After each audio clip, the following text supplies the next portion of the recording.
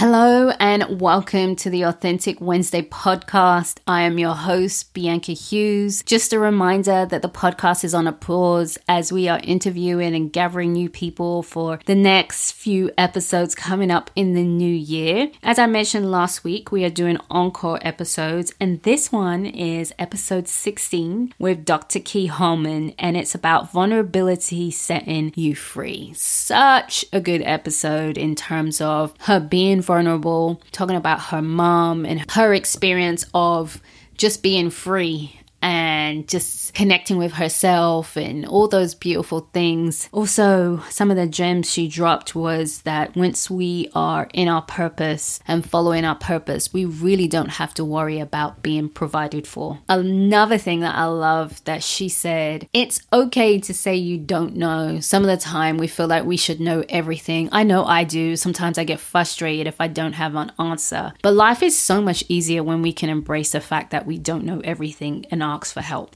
So I hope you enjoy this encore episode with Dr. Key, Vulnerability Set Me Free. Hello and welcome to the Authentic Wednesday podcast. Each week, my guest and I share our vulnerable behind-the-scenes stories of giving ourselves permission to take off our masks, let go of our expectations, and embrace our own path of freedom and authentic connection. I'm your host, Bianca Hughes, a lover of authenticity and a licensed professional counselor in Georgia.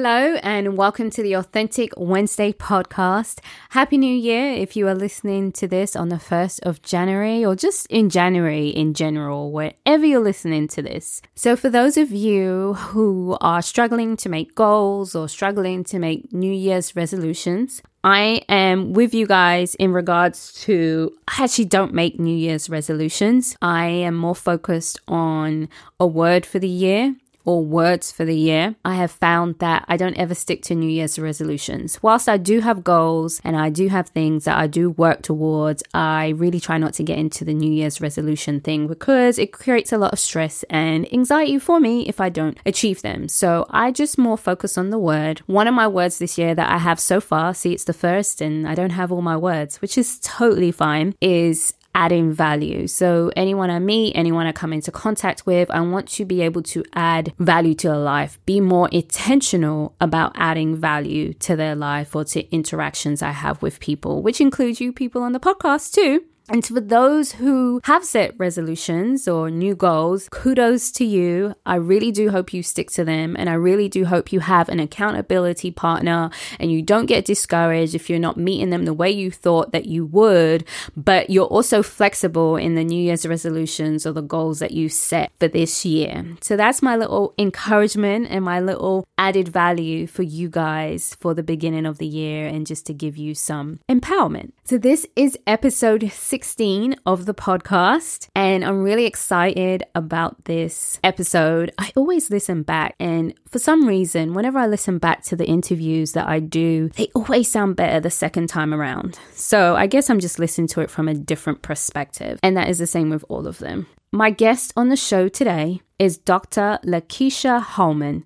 She is the founder and CEO of the Village Market ATL. Since 2016, Dr. Holman has been a transformational leader and speaker by bringing national exposure to Black-owned businesses. She has developed an economical vehicle that empowers the Black community through cooperative economics. Dr. Holman is a native of Batesville, Mississippi. An educator by passion, she began hosting masterclasses to provide tangible tools, resources, and connections to encourage forward progression as a community. The desire that launched the Village Market ATL only 3 months later was twofold: to support socially conscious, community-minded entrepreneurs and startups of color. Kidpreneurs is a unique facet of the market that gives kids a taste of entrepreneurial life from the most grassroots level.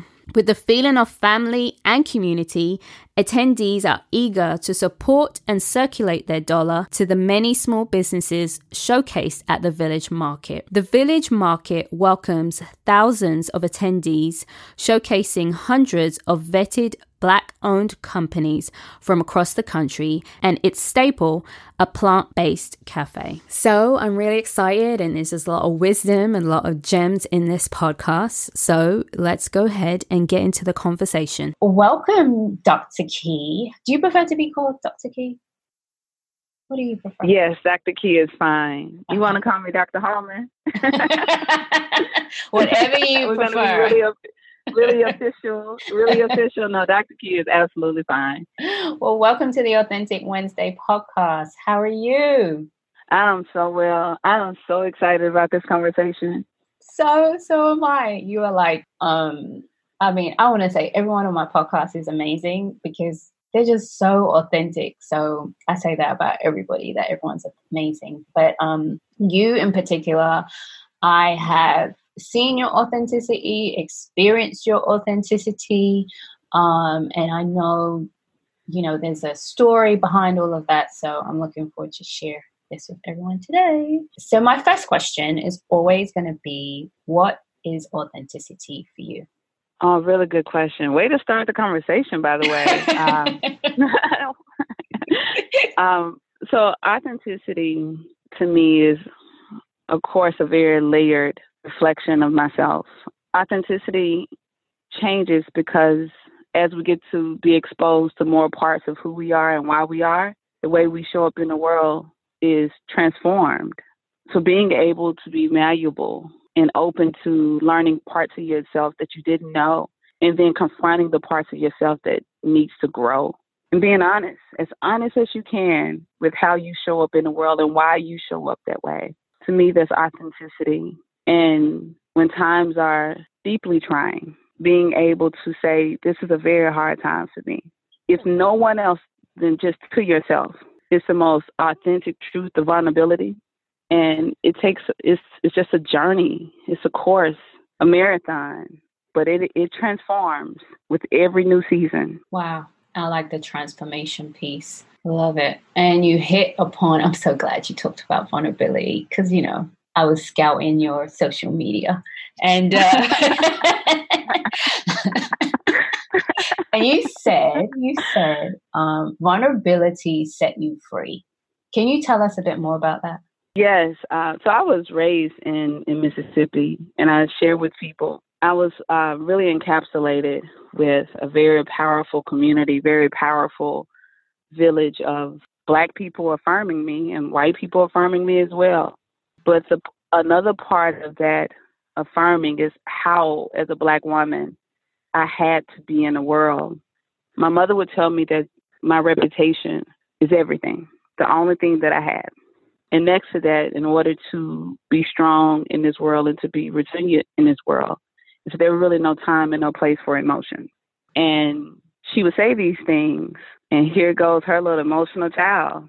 Whatever I felt it fully. If it was joy, it would come all the way out of my being. If it was sadness, it would come in the form of tears out of my eyes. Very sensitive being. But with my mother's, the way she raised us, especially my sister and myself, was to be strong. And strong meant in this world, there's really not a place for the added emotions of life. But you cannot be successful that way. And so when I share and I write about vulnerability and I speak about vulnerability so much, it's because the day that I really became my full self, and fullness is a constant evolution, is the day that I realized that every one of my tears was just another symbolic form of my strength. Oh, I would cry so much freer. I would feel so much freer. I would say I'm a sensitive soul, the same way I would say I embody Black girl magic. They were synonymous, but I remember when I used to be embarrassed about being sensitive, and that, I felt like I had to hide that because I was raised that strength cannot be sourced from that place. And in vulnerability, that's where your strength, that's where you find the source of your strength. Wow. I'm getting teary because I think I can relate to, I know I can relate to that being sensitive I'm definitely that sensitive, and I definitely relate to that. Not being honored, honored. I don't know if I want to say honored or welcomed, especially as a Black person, or even knowing how to deal with. Some of the times, I just don't. I like my family, and I love them, but I just don't think they knew how to deal with that. Especially my mom. Oh my gosh, when she listens to this, she's gonna be like, but she's so much better now.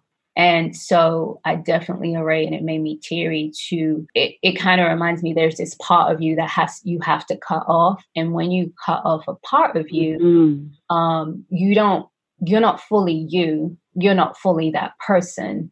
And so it's like you're dying inside. So I think that's what kind of made me teary, is that, relating to that sensitive, not being always nourished, but then being set free when you're like, okay, this is okay. And it is a still strength in that sense. So I definitely relate to that.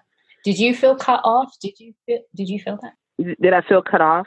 Yeah. I felt very compartmentalized. I felt in some spaces I could be, in some spaces I can't be. And that's not just to my rearing, but the world only allows so much of us in any space.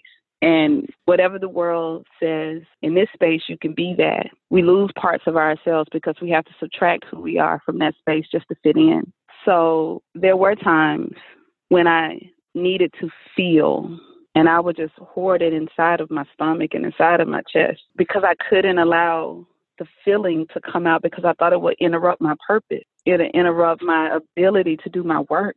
It would interrupt the way I show up in the world, that now people are going to believe that I'm soft.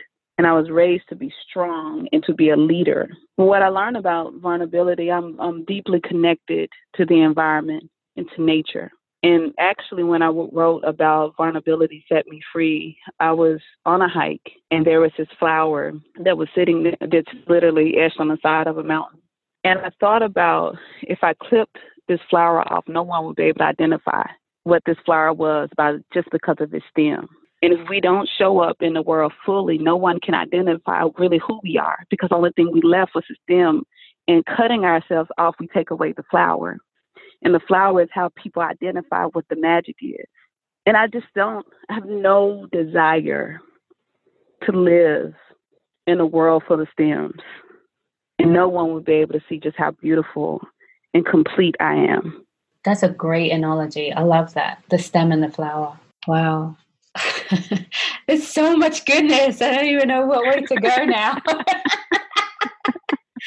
I always like to talk about, because, it has set you free. And you mentioned a bit about having to be strong, and your mom, of course, doing it from a good place. Mm-hmm. How did that impact you, though, growing up, having to cut this part of you off in a way, or kind of shut it down? I believe it impacted me the most by becoming chiseled in ways that I didn't want to be chiseled. So even now in my adult life, this place of authenticity and vulnerability is, according to what space I'm in, if someone is being too emotional, my mind thinks like my mother. Like we meaning we have to focus. We have a job to do here. Cry later. And when I hear myself, I correct myself immediately, because what I asked for was to be able to hear the love that my mother was only trying to protect me from. She's first generation Mississippi, and Mississippi by itself is enough to tell a Black woman what she cannot do in the world in order to succeed. So that advice came from a very pure place of love and wanting the best for us. But when I can hear it in me sometimes. And in those times, I'm most aggravated with myself, because now I'm echoing the very words that made me feel shackled as a child, that made me blink away my tears really quickly, or go and run and hide outside and cry behind a tree, and then make sure when I walked in the house that my face was dry and my eyes were clear. Or if something hurt me deeply, I just take that deep, if someone punch you in the stomach, I just learned not to squeal out the pain. I just learned to just suck it in And I believe that's what happens when your true authentic being, or how you show up in the world, has been stifled. You just learn to suck it in, and it grows in other places, and it shows up in other places. And you find yourself morphing into the very thing that hurt you the most. Yeah. That's so common. I often talk with clients about that, and they're like, and I know I do it too. I swore I would never do that like my parents did, or my mum did, or or whoever their caregiver was. Like, there are times though I do stuff, I'm like, oh my gosh, this is my mom. But actually some of it is helpful. And I'll be like, oh, it is actually really helpful. Yeah. And I'll be like, oh, I know why she did it or said that. Right. Because it makes so much more sense. But then there's, just like you, those other times where it's like, I said I wouldn't do this. And often I share with clients is like, instead of saying I wouldn't do it like my mom, or I'd never be like my parents, it's kind of embracing what they took, what they gave you and where it came from. And then just deciding what, how you're going to live your life versus how I'm going to live my life different from my parents. Because when you're always comparing to your parents or your caregivers, you just end up like them. It's just, yes.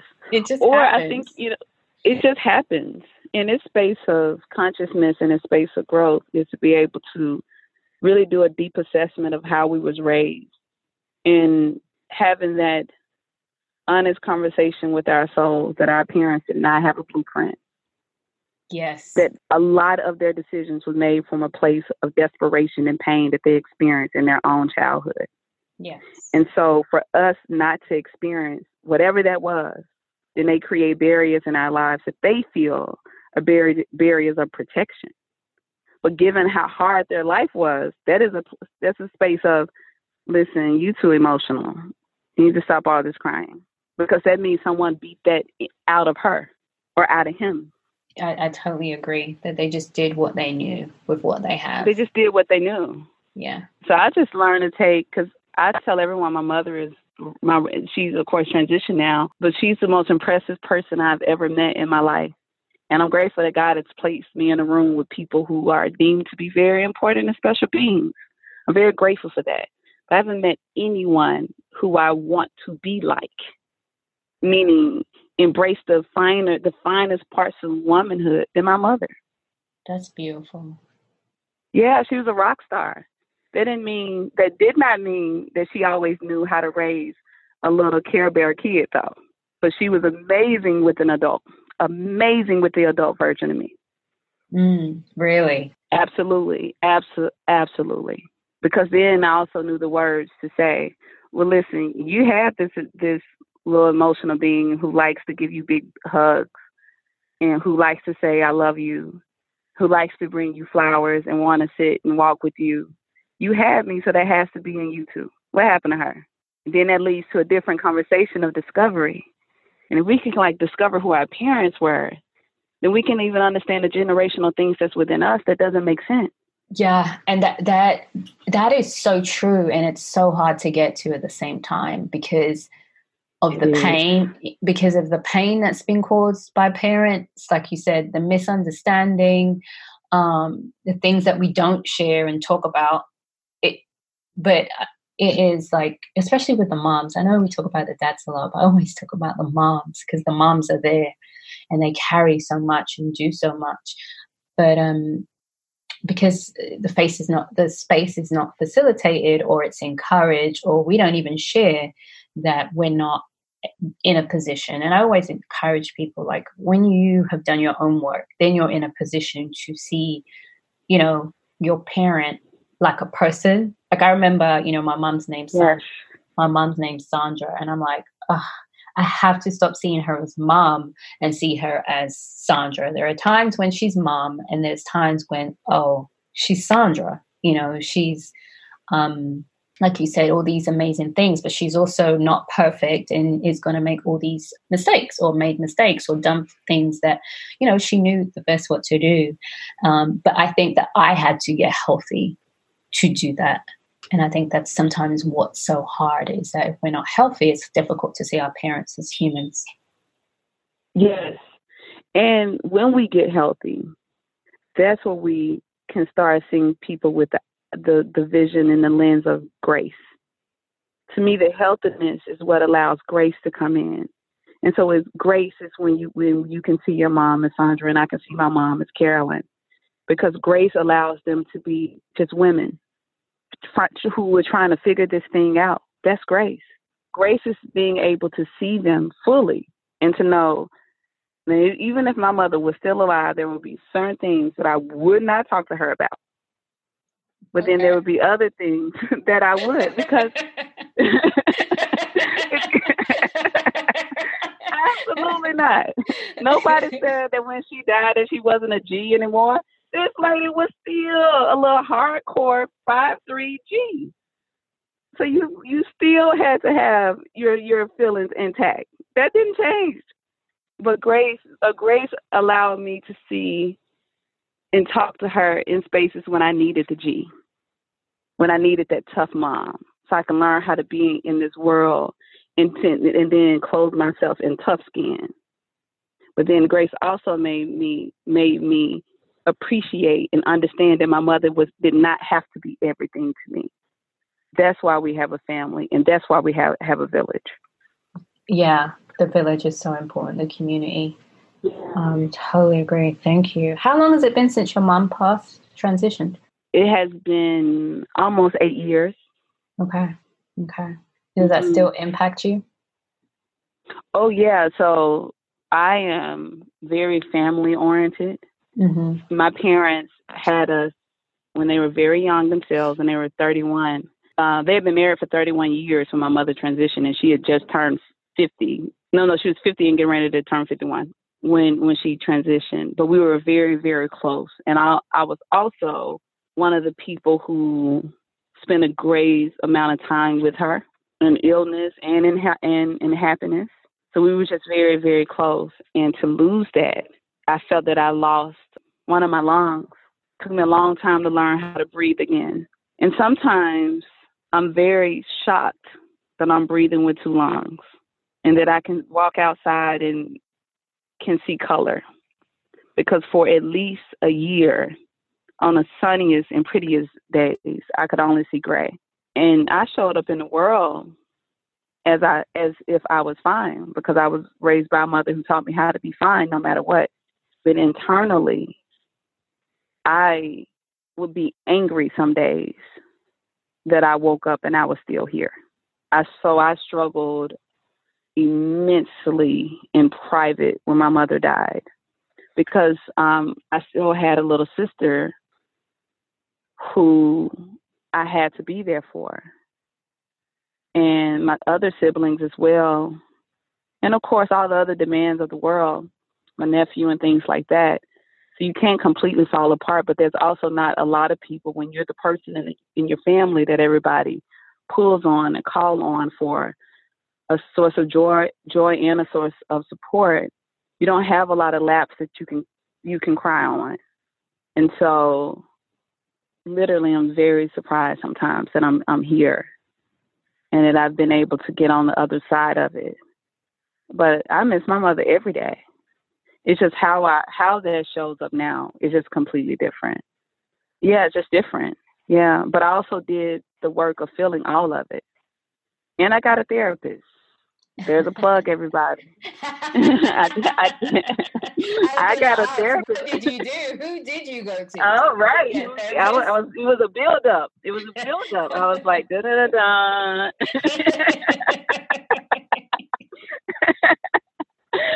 I got an amazing therapist. And when I walked in, because I'm so much of who I am, I was like, so I don't know how to do this, but I also don't know how to do the thing that just happened in my life. Yeah. And I don't know how to talk to you because this is strange. So I don't want you to look at me a lot when I'm talking, because then I'm going to shut down. So I need you to let me look over here so I can just talk and cry. And let me do this the first couple sessions. Me, of course, being the controlling person I am, telling this lady how to lead a session with me. But I was honest with her that I didn't know how to do that, but I also did not know how to live without my mom. And I didn't want for me in a journal and the things that I wrote right after my mom died is that I don't want to be jaded. I don't want to be mad at God. I don't want to be mad at environment. I don't want to be mad at anybody. I want to be able to remember the flowers. And that was the last sentence I wrote. And I got to Atlanta. Within 72 hours, I had my first therapist. And I'm so grateful that my therapist was who she was, because she allowed me to look at the wall and cry and to tell her everything without interrupting me. I tell everyone that if you get the right therapist, you get an opportunity to talk to a version of God. And in that version of God is that God doesn't give us all the answers, but lead us to the source. And so that's what I felt that my first therapist did for me, is that she didn't, as it wasn't her job to give me the answers, but she gave me some very specific tools. And she also gave me a space to not be all the things that I had to be in the world. I didn't have to be a big sister with her. I didn't have to be Dr. Key with her. I didn't have to be any of those things. I could be a person who lost their mother at 28 years old, and I begged God to not take her. Were you angry at God? Thankfully, I was angry with God when my mother got sick. Because I'm a researcher, we understand science, and if you are an analytical person, it really doesn't matter how much faith you have. You pull from faith, and then you also pull from research too. So, yeah, I did my research, and I was like, this not good. So I was really mad at God for that. I was like, why couldn't you just give her something that she could heal from? These are very direct, clear conversations that I would have with God. And I was really upset because I felt that she in her life had already experienced so much abuse, being a young girl who was a runner, a high school dropout, dealt with severe depression. I was like, God, can you chill? Why did you do this too? We finally got to the place where she could start feeling a little bit more resilient in her being. And then here we go with this. So initially I was very, very upset with God, because I was always trained that God wouldn't put more on you than you can bear. But there are some people that's been bearing since they were 11 and 12 years old. And that's my mom's story. So physical abuse and things like that. And now I have a chronic illness where there's a death sentence to that in Mississippi. So, God and I had a time. I was very, very angry, openly angry too. So when as I'm talking to you, it's kind of how I would talk to God. And you were angry? Oh yeah. But this was kind of the best tone I had though. But God understands that this was the legit serious tone. Like I'm big mad, right? I cannot imagine you angry. I'm not saying that you cannot be angry. I'm not saying that. Right? I know you can. It's like, but this was the cadence. This is how it worked. This is my big mad voice. But I learned, through that experience is that grace still comes if the answer had to be my mother had to transition. That God still loves. We still live on a very real planet, real environment, real illness, in connection to food and connection to stress, all of it. So I learned to just find peace in all these things and decide to relate to God differently. And more so ask God, well, how do I be her daughter and her friend in this space? Because that's what I always wanted, to be able to be one of my mom's friends in a way that we could be friends. I'm Mississippi raised, so she would never home me. But how could I give her a safe space where we can kind of just laugh and talk about life? And then how could I be a daughter and find the strength to pick her up out of a bed, put her in a car, and take her to the hospital and not cry? And these are things that I asked God for. And she did it time and time and time again. So with the many conversations I've had with God, I also thank God. Thank you so much for loving, giving grace the way that you give it. Yeah. Wow. That's beautiful. And he gave it. And he gave it. You said something. Tell me about that control part of you. This type A full Scorpio October baby energy who feels that I literally have to control every part of my life. Other people life, we let them do that thing. But my life, is my life. I really, I'm just always so clear with what I want and how I want things to be done. Now, because of that doesn't always make you the easiest person to work with. So I'm sure I have annoyed so many people because, I'm one of those that if I see a vision in my mind, I can only stick to the script that's in the vision. And I work really hard. I work from a high place of excellence. And I'd rather do it myself than to drag someone along to get them to do it right. I've learned the power of empowering other people through delegation and trusting my ability to get the right people to help me in the ways that I need.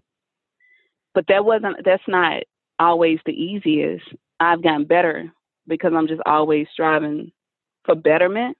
But that's not a natural thing for me to kind of delegate, ask for help, because I really sometimes think I'm the best one that can do it.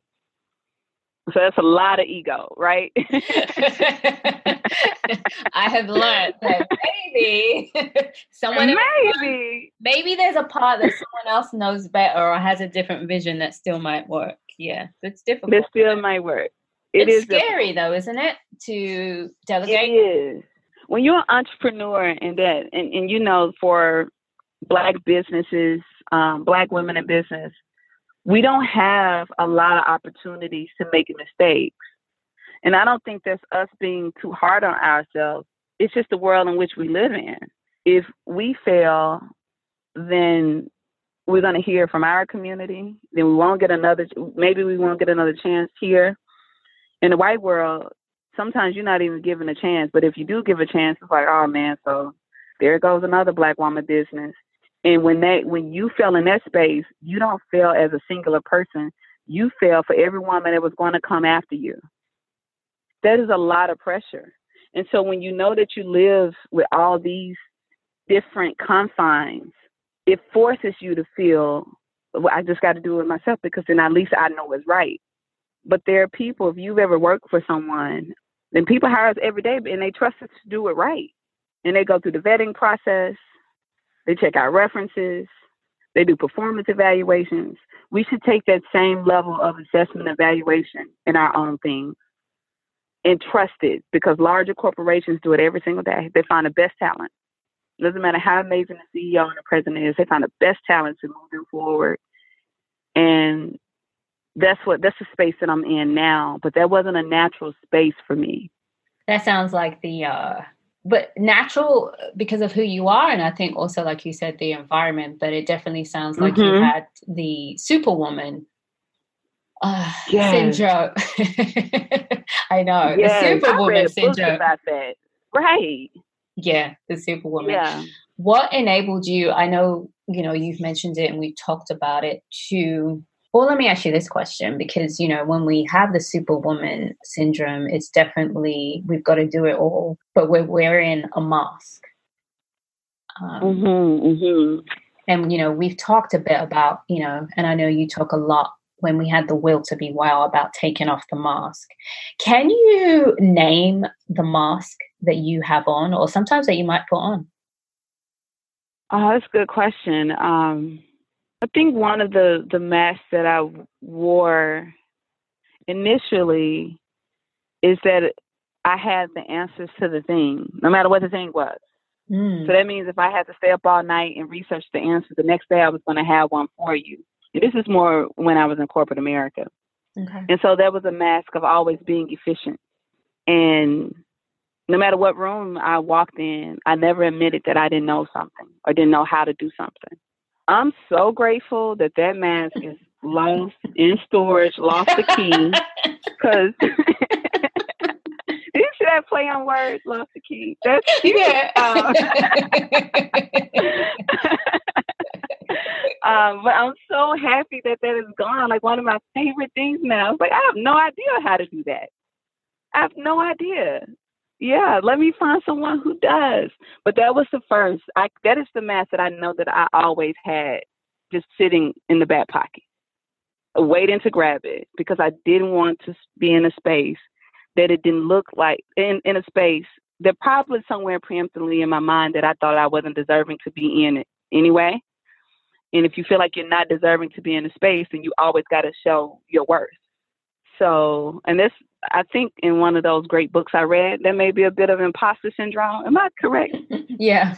Yeah. The imposter syndrome. Yeah. But yes, yeah, you never syndrome. feel like you're ever there, ever have enough. Why am I here? Absolutely. Yeah, not good enough. Mm-hmm. Yes. Mm-hmm. Yeah. So that mask would be a reoccurring mask. I probably had them for every season. Different forms of makeup, different hairstyles, but that mask would be the same.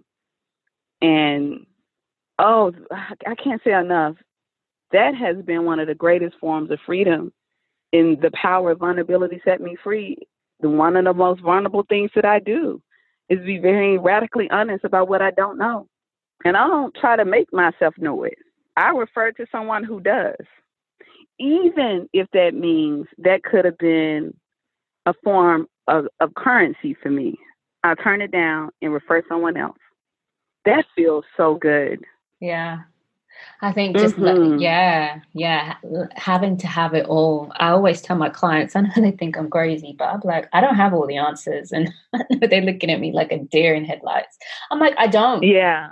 First of all, you know you better than I do. So you probably have more answers, but I can definitely lead you to them. I can definitely help you find them, but I don't have all the answers. I just, like you said, when you realize it's okay not to have the answers, you're like, oh, okay. I don't know everything. Right. But neither do you. So, right. No. And it actually makes you cooler. Because this is what happens when you don't know all the things. You get to refer all your amazing friends who know the things you don't know. And then it shows people your network. It's like, oh, it's not just this one person. This one person comes with all of these people. That's just so cool to me. People are a big thing for you. I know. Oh, yeah, very much so. Yeah, I know, of course, you've done the Village Marketplace, which we're not going to talk about too much, but that whole village, support is a verb, and supporting the village and recognizing the power when we connect and when we help one another. You talked about here, I think one of your statements was cherish the people who have the ability to see you. That was one of your Instagram post I think you shared from Twitter, and it just shows how much people mean to you. Another one you had, if you impact people, if you impact enough people, you won't have to worry about your income ever. Yeah, ever. If you treat people well, when we talk about generational wealth, then you have it. That's the greatest investment that we can make, is having the ability to see the people around us, to see their gifts and not be intimidated by them, but to see other people's gifts and be encouraged that you get to share space and opportunity with them. That, to me, it wakes me up in the morning. I try to share it everywhere I go, is that all that we are, all that we will be, is contingent upon our relationships with each other. Things in your life, things that you've been trained to do. You can take your resume and send it out, cast it to hundreds of people, and they could literally allow your resume to just sit there. And the one person who reads and see your name, be like, I know her. You will pass every other applicant who applied for the very same thing, because at one time you shared space with someone who could see you. And when opportunity landed to the place when you needed them to see you most, they referred you. That's why we see each other. Yeah, that's beautiful when you put it that way. Mm-hmm. Yeah, it's why we're here. It's not by any mistake that this life is lived with lots of people. Some make it to the next season, some don't. But no matter what, you're never void of people. How does that play in? Because I know you have a lot of people pulling on you at all times, even though you love people. and you're there for the people. Sometimes you do have a lot with the village marketplace, how well that's doing. I know you're speaking. One of the things you mentioned, though, is the loneliness. Mm-hmm. Can you just share with us quickly about that? Mm-hmm. Before I speak on the loneliness, I will say that I do have a lot of people who pull on me. I do have a big responsibility to the village, but I don't love any of the things, any of the people more than I love myself. That's where I am in my life now. I love me the most. So what that means, if you're pulling on me on the day that I don't have anything to give, I don't find it to give it. I find it to give it to me. So when you call me again, I have something to offer you. But I love me the most. I love me more than I love the village. Because if I love me the hardest, then everything that I give to the village will be that of love. That means I've taken care of myself. That I've spent time, I'd have to be in nature, so I've spent an insurmountable time in nature where I'm completely full from every part of my being. So when people start to pull, I don't feel pulled apart because I'm overflowing in love for self. But even with all these great things that's happening, I'm very fortunate. The village has grown. We get a lot of notoriety. I'm asked to speak at a lot of different places. And these things that's so cool, and I'm grateful for it. That doesn't mean that there are sometimes after amazing events that I have not driven home with tears streaming from my eyes because I really didn't feel like I had anyone I could call to share what this space has been for me and what it has not been for me. Because when life is going well, you're supposed to only talk about how great it is. How can you have a space of constructive criticism when it looks like you're always winning? And so the loneliness that I write about is that how can I have joy in sadness and be able to talk to somebody about the sadness of all of this attention that comes with the village, and then they don't somehow hear and can't hear anymore that I'm equally pleased and grateful and happy, but they'll just latch on to the sadness. So that loneliness is not being able to just share with someone initially all of it, all that comes with success. Any successful person has had to lose and has suffered loss of who they used to be, loss of friends, loss of interest. And sometimes I wish that I had certain interests, but I just don't. And that means there's times in Atlanta, there's not really places I can go because that's not the things I enjoy doing.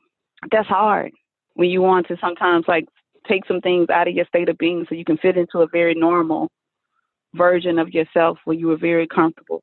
That's so interesting you say that. So you don't have a hobby? Actually.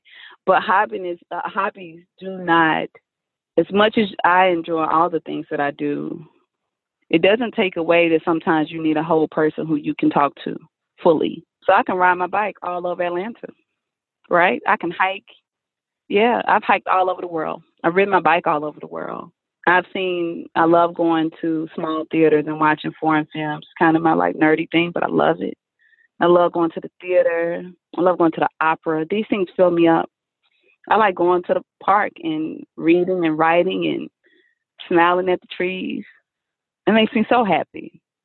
But there are days that I need to be able to talk to someone about some of the hurtful things that people can do to you when you're literally trying to do the best that you can. Are you looking for that person or hoping, praying that someone? I'm good now. Thankfully. Oh, you're good now. Okay. Oh yeah, I wasn't good though. It was really hard. Yeah, I'm good now. I've been able to, because I didn't ask for that either. As much as I was saying that I was lonely, I didn't follow that with an action of what I needed. I just felt loneliness, and I was like, oh wait, well, anytime else I need something, there's an action that comes behind it. Let me ask for what I need. God, send me some safe friends. That's what I asked for.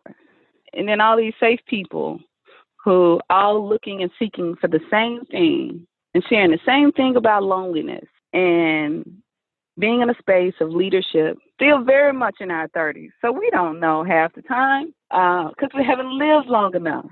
And we laugh about the irony of life, that we're supposed to have answers to things. And this world has been here generations before us. The problems have been here generations before us. And somehow you're supposed to have the answer. So I just wrote those intentions to send me safe friends who could allow me to be exponentially who I am. And I got them. Isn't it beautiful when you have those friends? It is. I think the most beautiful part is understanding the only thing we have to do is be that ourselves first, and then you attract it. I definitely agree with that. And it's a process. I also want people to understand, to have those type of friends is sharing, being vulnerable to share about the joys and the sadness, and then saying what you need from them as well, is what I have found. I don't know if you found the same thing as well. Yeah, it feels good. The more we live and the more we love ourselves, the more vulnerability, the more authenticity we practice. It's like any other law of attraction. You find who and what you are. And so you don't have to force yourself in any circle. Every day that you choose to show up being the best version of yourself, then the circle is already being drawn to you. And then you look around one day and you're surrounded by all these incredible beings, and you wonder how you got there. You got there because you did the work. I like that. Can you say that part again? The last part. Uh-oh. Pressure. This is what I think I said. But we do look around our life and we wonder how the people got there. All these good people, all these good things that's happening to us. And if we just sit back, we realize they're there. We're here because we've done the work. Done the work. You have to do the work. Yes. You have to do the work. You have to do the work. And I know that we're in a time of instant gratification, meaning if you post a really cute pic, you at least have 100 people saying you're cute. That the work doesn't work that way, though. The work is not a part of the algorithm. It won't be liked a lot at first, but it will be the way you will be loved by your own self. Oh, it's just absolutely amazing. Man, I could talk to you forever, right? This is awesome. I love this conversation. It's exactly, what I've wanted, and people to, all the conversations is people to understand, like, it's a beautiful journey, but then not so beautiful journey, but yet it's worth it, Absolutely. If you put in the work and prepare to be patient. So what's something you would like our listeners to know? About me? About life? About what? About life. About life? Mm-hmm. Oh, okay. Oh, the good question. You're really good at this, by the way. Thank you. What I would love for all of us to be reminded, because I think we know the things, is that life sucks sometimes, but it doesn't stay that way. Just literally stay the course. Feel the things right now. Whatever it is, if it's heartbreak, feel it. Lay all over the floor. Don't get out of bed if you don't want to. Feel it. So you can go ahead and feel what the other side feels like. But it's not always going to be good, and we know that. But sometimes we have to be reminded that this not good space is very seasonal, because this world is about balance. So if you stay the course, it's going to balance itself out. You're going to see yourself on the other side. You're going to thank God every single day that you survived it. So the way you show up in the world is going to be so luminous. And you're going to start attracting the people you want to attract. Then your dreams will no longer be deferred. They will be lived. You would change the trajectory of your family. But you will unearth things inside of you that people will look at you and say, I want to be like that. And we have to remember, like that was a journey. And that life is truly, for the great late Nipsey Hussle, everything about life is a marathon. Every part of it. We have to condition ourselves to run it and enjoy the scenery that's around us and not rush into the finish line, because it's only going to get pushed further and further and further away. Thank you. Thank you so much. I know our listeners will definitely appreciate that. Do you have any resources like books, podcasts, or just things that you do, even routines that you have helped you along the way, especially in regards to authenticity? Yes. This is probably a very unpopular answer, and I'm sorry, y'all, for everybody who's going to listen to this. I'm not going to give you a book to read. I'm sorry. I'm going to ask you to start writing your own story. I'm not going to give you a place to go other than walking around your own neighborhood. I'm not even going to give you a podcast to listen to. It's going to encourage you deeply to start listening to yourself and hearing what you say to yourself, because what you say to yourself is manifested. So basically, appreciate what's around you today. Write your own story. Everything you need is found there. And be quiet enough and a good steward of your own voice so you can hear the words that you say to yourself. And remember that we get nature every single day and we must spend time in it. If tree hugging is not your thing, it's my thing. You don't have to hug the tree, but at least feel the grass, feel the earth. Breathe in deep, deep breaths and exhale slowly. Beautiful. Where can we shower you with love? Oh, that's when I should be saying things about social media. I'm always so bad at this part. So, it's okay. Love at Dr. Key Hallman, DrKeyHallmon. I spend more time on Instagram, but Facebook is fine. I don't really understand Twitter, so I wouldn't advise that. And of course, you can shower my village with all the love, because I get to be a part of this incredible thing, which is the Village Market ATL. That's on all platforms, the Village Market ATL. And even if you don't do any of those things, when you whisper your prayers at night, I just ask that you hold at least 3 seconds for me. Thank you. Well, thank you so much with your wisdom and your love, and you just shine through. Just what I experienced with you shine through on this podcast. So thank you. Thank you. If you connected with what you just heard, please subscribe, rate and review the podcast. You can stay connected by following our Instagram, Authentic Wednesday Podcast, and visiting our website, AuthenticWednesday.com. Remember, authenticity is a journey, not a destination.